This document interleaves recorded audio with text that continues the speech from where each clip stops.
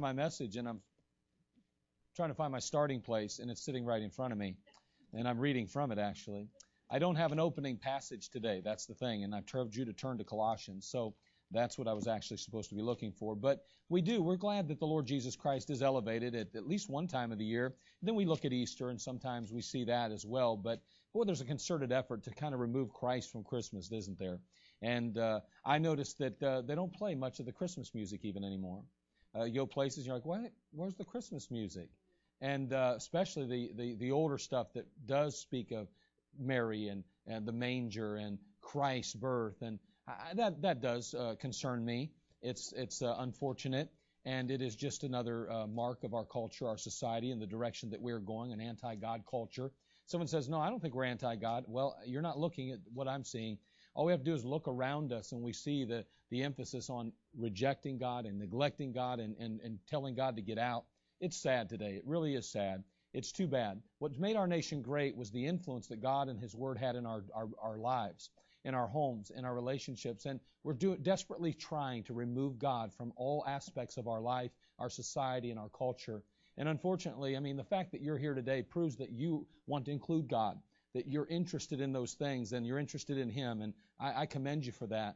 But unfortunately, that's not always the case today. And as we move closer to Christmas, let us use this as an opportunity to invite people to God's house. Use it as an opportunity to bring up the issue of the Lord Jesus Christ, because people are a little more sensitive to those things at this time of year than at any other time, I believe. Now, the truth today is that even believers, the question, I guess we should say, is often the question arises, did Jesus really exist? When you start thinking about Christmas and people ask you, well, do you really believe Jesus actually lived? Do you really believe Jesus existed? The biblical Christ, did He really live? Was He on earth? Was there really a person named Jesus Christ, or was He indeed the Son of God even? Those are all good questions, I believe.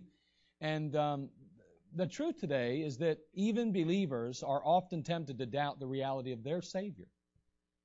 It's a sad thing, but we are tempted to start questioning ourselves, our beliefs, our faith, our Bible, our Savior Himself. We need to be very aware of the influence that the world has in our lives. The world has a very strong pull, and if we're not careful, even the most faithful of believers can be negatively affected by the ungodly views of this world. So we have to be very careful. Their philosophies can infect our hearts unless we take action. And in the book of Colossians here, we have a passage that I think addresses that issue. It says in the book of Colossians chapter 2, verse 8, it says, beware, lest any man spoil you through philosophy and vain deceit, after the tradition of men, after the rudiments of the world, and not after Christ. Beware, he says, lest any man spoil you through philosophy and vain deceit, after the tradition of men, after the rudiments of the world, and not after Christ. Well, I'll tell you what, the world has some tremendous power and influence. They have the most elaborate media system. They have the ability to, send their philosophies, their ideologies, their thinking across the airwaves, whether it be through radio and television and through the web and all of those different things. And then the attitudes and the perspectives and the worldview of so many people is made available to us, and we are bombarded with opinions and philosophies and ideologies that never before were we really influenced by. It used to be that our parents were the great influencers. It used to be that maybe our peers were the great influencers, our teachers at school, and unfortunately sometimes they still are. And I mean that in a sense that often the school system does not reflect a biblical worldview, but instead a world view. We need to be very careful of what we're allowing in our hearts, what we're allowing in our minds, because it affects how we view our world and how we view our relationships and our responsibilities even within that context of God-ordained roles and responsibilities. Over the next 3 weeks, because I realize that these kind of questions, did Jesus really exist? Did He really walk the face of the earth? Was He a historical being, person? Those kind of questions will arise. I thought over the next 3 weeks I would address that issue from 3 perspectives. Number one, we'll look at the Word of God proves Christ's existence. And then next week, we're going to look at the writers. Writers prove Christ's existence. And then the last week, we're going to look at the witness proves Christ's existence. Now, what we're going to look at next week is we're going to take a look at certain historical writers and figures through history and some of the writings that they had and how they point to Christ and prove his existence. Then we're going to look the last week, we're going to note, as I say, this element of the witness proving the existence of Christ. What men and women allowed or endured, I should say, through the years that has to say he was real. I wouldn't have given my life the way I did or lived the way I did otherwise. And we're going to look at that side of it. But today, we want to look at the Word of God itself.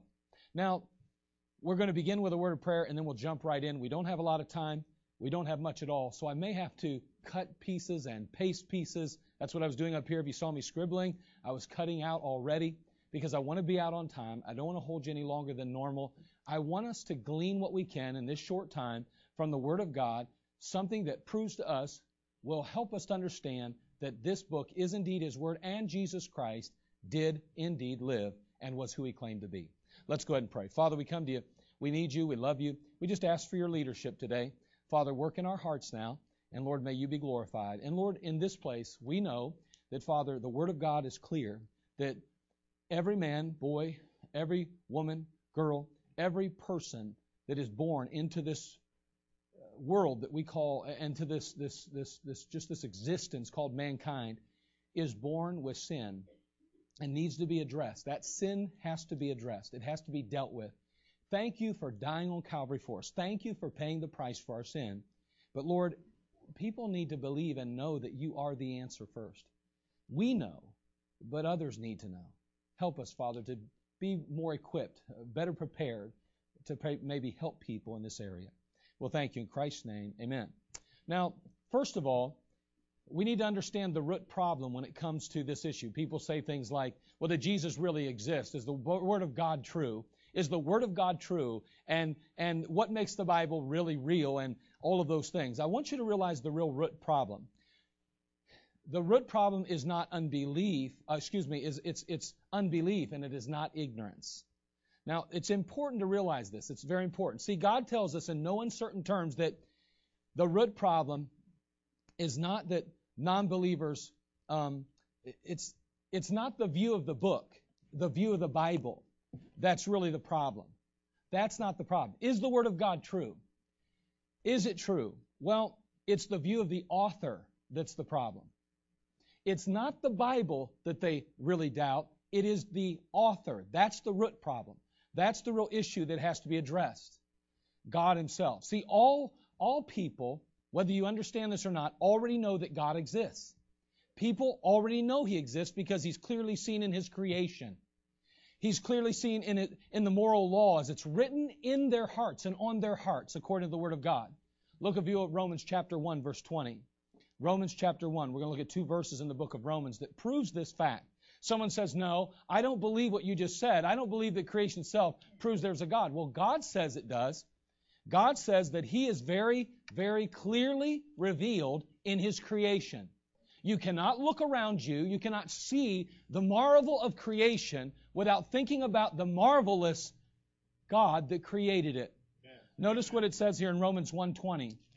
It says, for the invisible things of Him from the creation of the world are clearly seen, being understood by the things that are made, even His eternal power and Godhead, so that they are without excuse.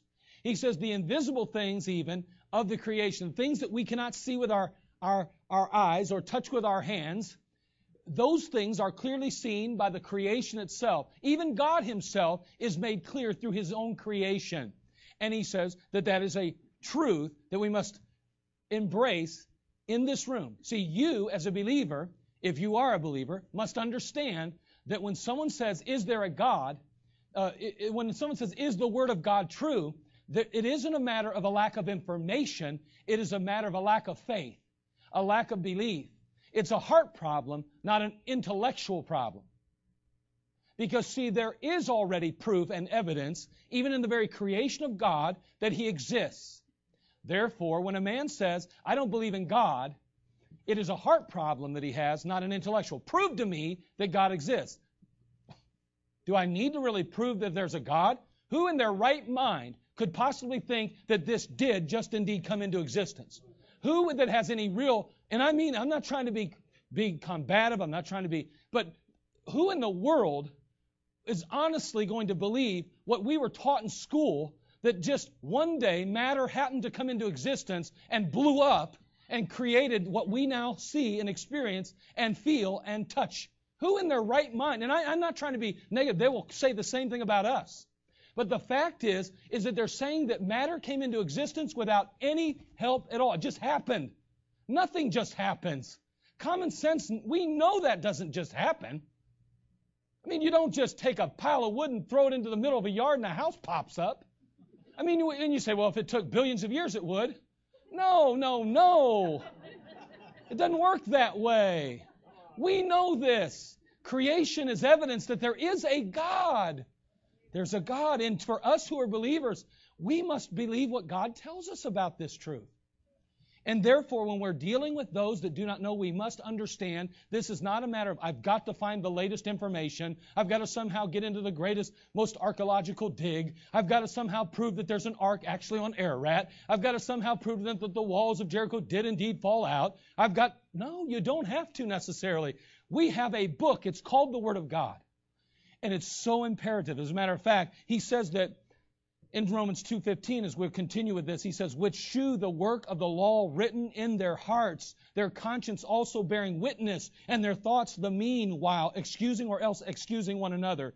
Talking about literally the clarity of his creation, the clarity of his moral law. Those things tell us and point to a real God that actually exists. He says, which shew the work of the law written in their hearts, their conscience also bearing witness. Someone says, I have a child and he has no conscience. There is a reason if he claims to have no conscience. There's something that went awry. He had a parent that was a drug addict. Something got screwed up in his DNA. Somehow something went wrong, desperately wrong, that man caused. In the creation, God said that man would have a conscience. That conscience would cause him to know that there is a moral right and wrong. It may be different in different cultures, but there is still that understanding that there's a moralness to life. There's something that's bigger than self. And it's proof that there's a God. Men and women, however, suppress or they hold down the truth in unrighteousness, the Bible says, because their proud hearts are rebellious. We're prideful. We're arrogant. We don't want to submit to the truth. We don't want to believe the truth. We don't want to have to admit there's a God, because then we'd have to actually do what He says. In Romans 1:18, we find this passage, for the wrath of God is revealed from heaven against all ungodliness and unrighteousness of men who hold the truth in unrighteousness. It's not that they don't know or have the truth. They hold it in unrighteousness. They suppress the truth. They don't want to deal with the truth. They don't want to have to face the truth. There is a God in heaven today. And His very creation proves it. The moral law written in our hearts proves it. In Romans 1:21, the Bible says, because that when they knew God, they glorified Him not as God, neither were thankful, but became vain in their imaginations, and their foolish heart was darkened. Professing themselves to be wise, they became fools, and changed the glory of the uncorruptible God into an image made like to corruptible man, and to birds and four-footed beasts and creeping things. Again, it's so important to realize that at one point the world had received the gospel. They knew who God was. They chose to suppress the truth, to hold it in unrighteousness, to deceive themselves and others. But the Word of God and the presence and the reality of God is clearly seen in His creation and in that law written in our hearts. You know, when people reject the Bible's historical accounts, especially when we consider the creation or the flood, Peter says that they are willfully ignorant of these things. In Peter chapter 3, verse 5, it says, for this they willingly are ignorant of, that by the word of God the heavens were of old, and the earth standing out of the water and in the water. They willingly are ignorant. A man chooses not to believe the truth. He must choose to deny the the character of God as He views creation. He has to literally make a decision. You say, well, it's up to you to prove that there's a God. God's already proven it. But again, we spend so much time trying to come up with these answers. And I'm all for it. And we're going to spend a couple of weeks, we're going to spend a few more minutes now today, and then next week and the week after to give a little bit of ammunition, if you will. But I want you to understand that the greatest source of proof that God exists and that the Word of God is true is the Word of God itself. I believe that it's a mistake often to pursue people that have these opinions or are looking for all this information as simply a lack of knowledge. They just lack knowledge. If they only had more facts, if they only had more information, they would be won over. No, that's not true. Again, it's not an information problem, but a heart problem. And I want you to understand that in your life it is the same. In my life it's the same. We have all the information we need. But we must allow that to take hold in our heart, to grip our hearts. It's not enough to just know the truth. We must truly embrace the truth, love the truth. See, the Bible itself is the ultimate proof of both itself and its claims. Jesus made it clear that the Bible gives enough information so that everyone can know the truth and that there's no other resource that's any better than it. In Luke chapter 16, verse 31, we know that the rich man ended up in hell. And he's worried about his brothers, we know, and Jesus gives him this, the Abraham says, if they hear not, the Lord says, if they hear not Moses and the prophets, neither will they be persuaded, though one rose from the dead. Abraham says, listen, I hear you. I know you're concerned about your family, but if you want proof, okay, we could send somebody from the dead, but I'm going to tell you something now. If they will not hear Moses and the prophets, that's the Word of God now. Because see, in that day, Moses and the prophets had already lived. Moses and the prophets had already died. All they had was a recording of what took place and transpired, and we have it today called the Word of God in the Old Testament. He said, if they will not hear Moses and the prophets, neither will they be persuaded, though one rose from the dead. We're looking for all this evidence to try to somehow convince people that God is real and that the Word of God is true, when in reality, we have it already. It's right here. We spend too much time trying to let science prove our point that God is real instead of letting God prove Himself real. Right. If we know our Bible better, the Holy Spirit of God will use the Word of God to convict the heart of man. And the heart is the real problem. We do not know our Bibles. And therefore we do not know how to direct a man or a woman into the Word of God sufficiently to draw out his sin and ultimately make him face reality that he is lost without Christ and in need of a Savior.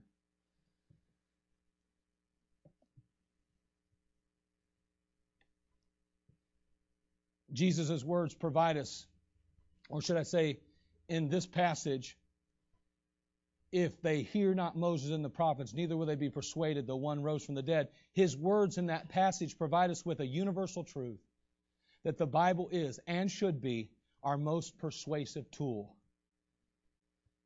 Now, the Bible says, so then faith cometh by hearing, hearing by the Word of God. You want to instill faith in a person? The best source to do that is the Word of God. Over the years as a society, we have tried to build a moral foundation without any absolute truth. We've struggled. We've tried so desperately. See, discarding the Bible, trusting in the good of all man, how's that worked out for us? It's not working too well. And when you consider ultimate questions, is there a God? Questions like that, everyone must sooner or later appeal to an ultimate standard. See, most often in our society, we address the ultimate questions by appealing to higher and higher standards. We just kind of go from one to the other, trying to come to a final conclusion. We follow a trail of PhDs or new research or discoveries or trends, philosophies, or maybe even opinions. We keep appealing to that higher and higher standard because, we're hoping that one day we arrive at the place where the answer is finally found. But you want to know something? Those stairs ultimately end. Sooner or later, you have to arrive at the top. Sooner or later, there must be an ultimate standard by which to answer the ultimate questions. And the Bible claims to be that ultimate standard of truth.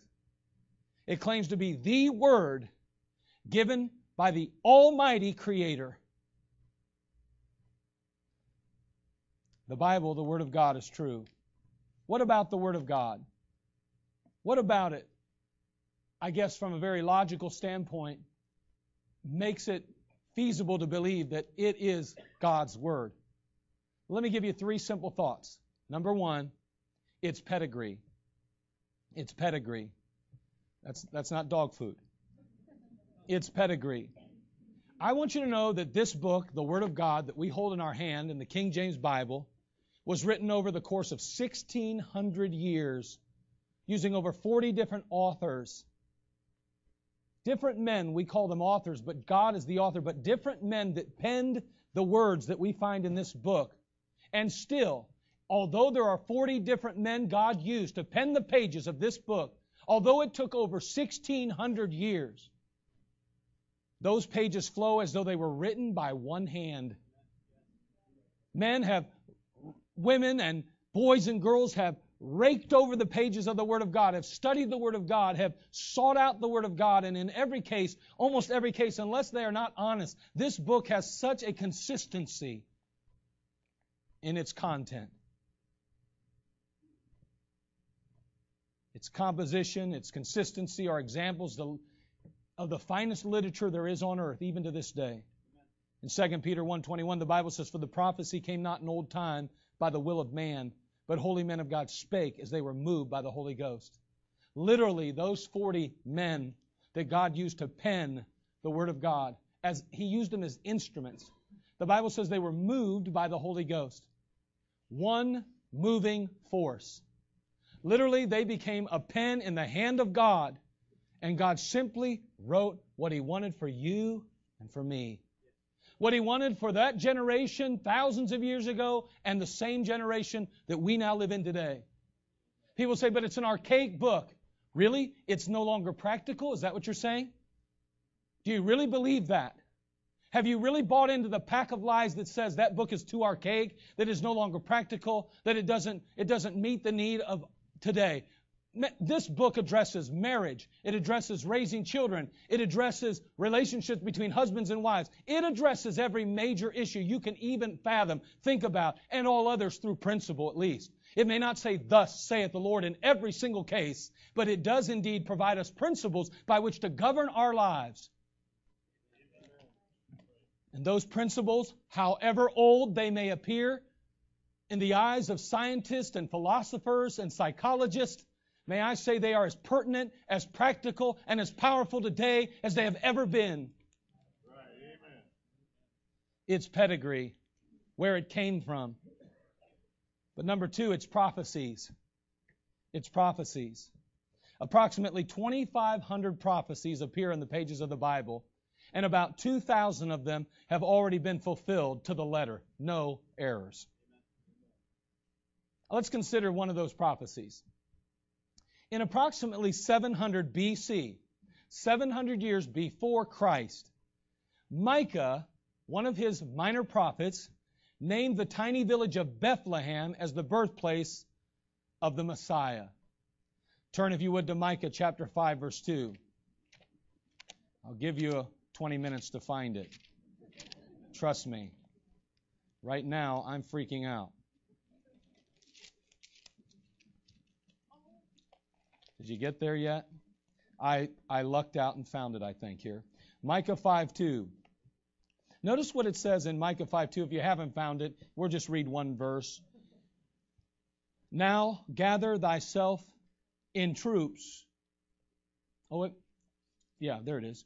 "But thou, Bethlehem," verse 2, "Ephratah, though thou be little among the thousands of Judah, yet out of thee shall he come forth unto me, that is to be ruler in Israel, whose goings forth have been from of old, from everlasting." a direct prophecy of Christ and His coming. The Messiah and His coming. Messiah and Christ being one.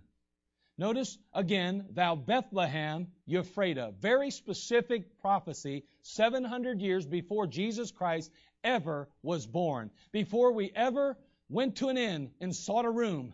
Before we ever saw Him in a manger. Before we ever saw the shepherds race into town looking to see the one the angel had told them of. 700 years before the manger scene ever took place, it was prophesied that He would be born in that small little village. The fulfillment of that prophecy in the birth of Christ is one of the most widely known. It is one of the most widely celebrated facts in history, because Jesus Christ did come and He was born in Bethlehem, and we celebrate it to this day. The probability of chance, the probability of that fulfillment taking place was a 1 in 10 to the 5th power, meaning 1, 10 with 5 zeros behind it. That's a lot. That's a pretty high percentage. That's a pretty low probability. Isn't that amazing? 1 in 10 to the 5th power. That's a very small window. I don't know about you, but if someone said to me, you have a 1 in 10 to the 5th power chance of winning $100 if you put your dollar in, I'd probably say, that's okay, I'll keep my dollar because I'm not going to win then. Unfortunately, there are some pretty high odds with the, what's that called? The Ohio Lottery. And unfortunately, many people play that too. But then again, those chances aren't even nearly as high. You have more of a chance of winning that than you would this taking place over the course of 700 years. Now, amazing. I'll tell you what, one more. Let's talk about another one. In the 5th century BC, a prophet named Zechariah declared that the Messiah would be betrayed for the price of a slave. The price of a slave was 30 pieces of silver. Again, according to the Jewish law, and also it said that this money would be used to buy a burial ground. It would be used to buy a burial ground for Jerusalem's poor, or foreigners that came that didn't have any money. Zechariah chapter 11, verse 12 and 13 attests to that. Bible writers, and even other historians, secular historians even, both record 30 pieces of silver as being the sum that was paid to Judas Iscariot when he betrayed the Lord Jesus Christ. And you know, interestingly enough, they also indicate, even the secular writers in history, that the money went to purchase what was called the potter's field. It was used for the exact purpose that was predicted. Isn't that amazing? It was exactly the way God had prophesied it. Do you know what the probability of chance fulfillment of that particular prophecy was? It was 1 in 10 to the 11th power. Not 5th, but 11th. 11 zeros behind the 1. Isn't that amazing? That's amazing. When we consider the reality or the proof that this book is real, we cannot dismiss prophecies or predictions that are put in this book. Over 2,500 of them, 2,000 of which at least have come to pass in fulfillment. Nostradamus gets how much play on television every once in a while because he made a couple of predictions. Most of his, they do not tell you this, did not come to pass, but a few did. Do you know what God did with prophets that made mistakes? He told them to be killed. Because God said, my word is 100% accurate, and if you're really a prophet of mine, you'll never miss.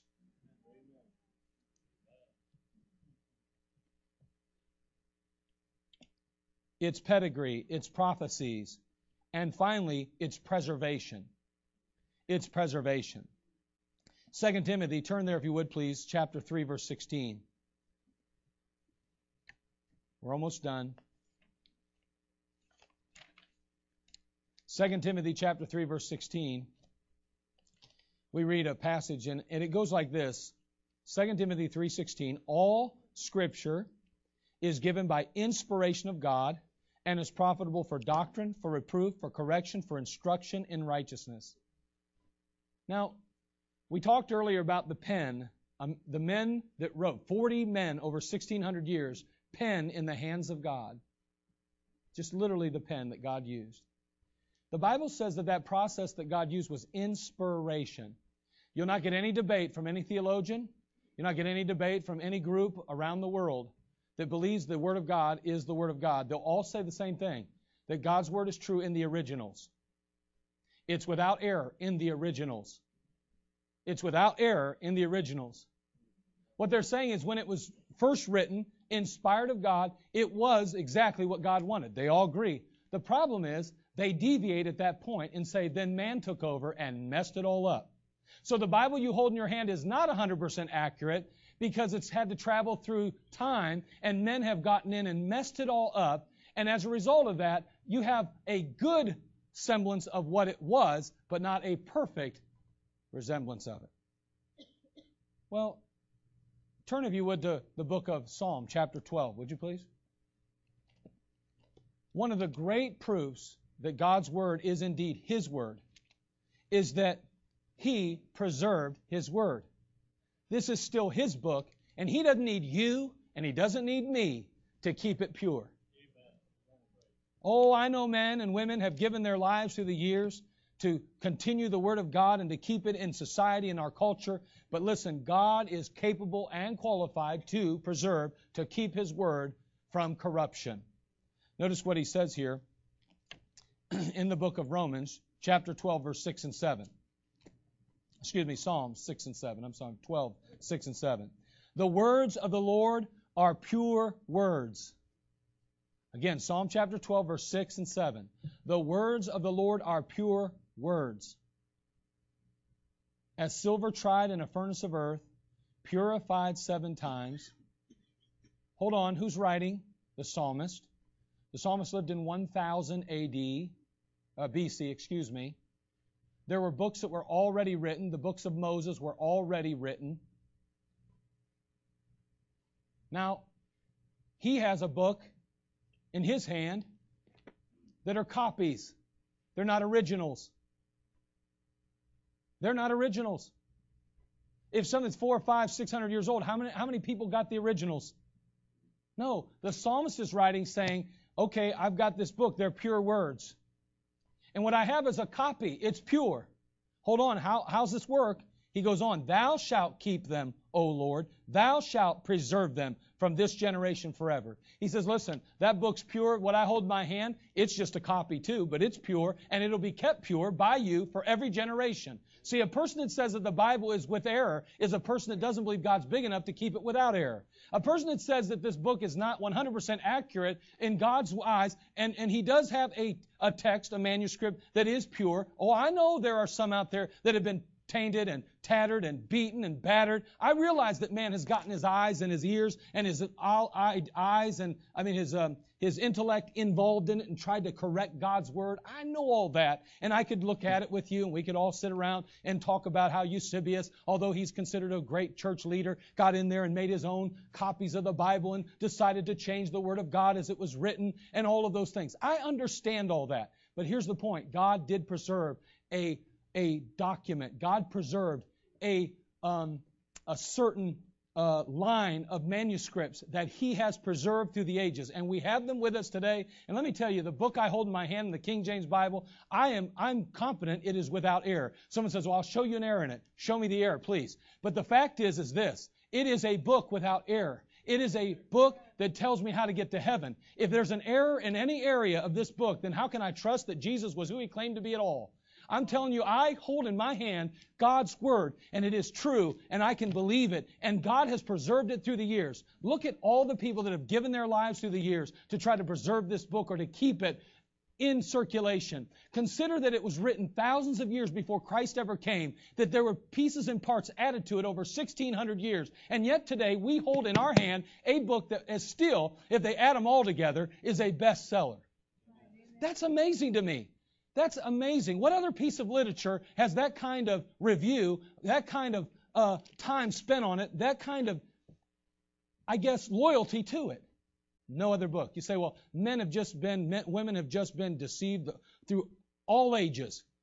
Ridiculous. It's ridiculous. There's something unique and special about this book. It is a supernatural book. And may I say today that the Word of God is the best proof that there is a God. And that Jesus who came 2,000 years ago, that was born and placed in a manger, who grew to be a man, lived a sinless, perfect life, who ultimately took His place willingly on that cross, receiving the nails in His hands and in His feet. The Jesus who suffered with a crown of thorns upon His head, His beard ripped out, and the cat of nine tails just literally grabbing and tearing the flesh off of His back. That Jesus died on Calvary for you today. That Jesus gave His life for you today. That Jesus suffered, bled, and died so that your sin could be washed away, and so could mine. He did indeed live. And over the next few weeks, we'll look at that even at greater length. But may I say that this book today is a living book, and it itself is the greatest source of hope for anyone truly seeking the truth. Share Him in this book with them. Father, we come to You. We ask, Lord, for Your leadership today. Lord, I thank You for these that have gathered. We thank You for the children that shared with us earlier. But Lord, today we serve You, our God. Lord, we're not perfect by any stretch of the imagination, but we are grateful that we are forgiven if we have trusted Jesus Christ as our Savior and Lord. Thank You for the truth of Your Word, for the fact that we even have it. Lord, when we read the Christmas story, so to speak, the account of Jesus' birth, this holiday season, this Christmas season, may we remember, Lord, that it literally took place, that Jesus Christ did come to earth, and that He did die for us. And Lord, today there may be someone in this crowd who has never trusted Christ. They've even doubted His existence, but somehow, some way, within the depths of their soul and heart, they feel a wooing, a drawing, saying, you need to trust my Son. You need Jesus in your life. You need me as your Savior and Lord. Lord, may they not dismiss Your Holy Spirit's work in their life, but may they instead embrace it. May they settle their soul salvation. May they make up their mind to believe in a God who exists and in a Savior who lived, died, was buried, and rose again to pay for their sin. May they do that even today. And Lord, there'll be people available to them. You know we'll do our best to try to help people. But Lord, may we not leave here dismissing God, but instead receiving and accepting the Lord Jesus if necessary.